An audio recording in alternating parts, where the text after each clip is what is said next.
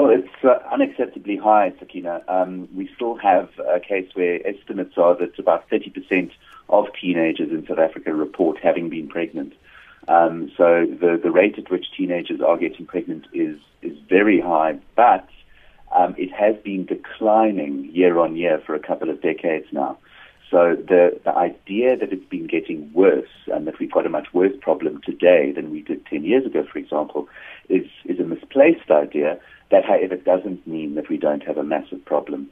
So we need to actually get right behind a proper solution to it.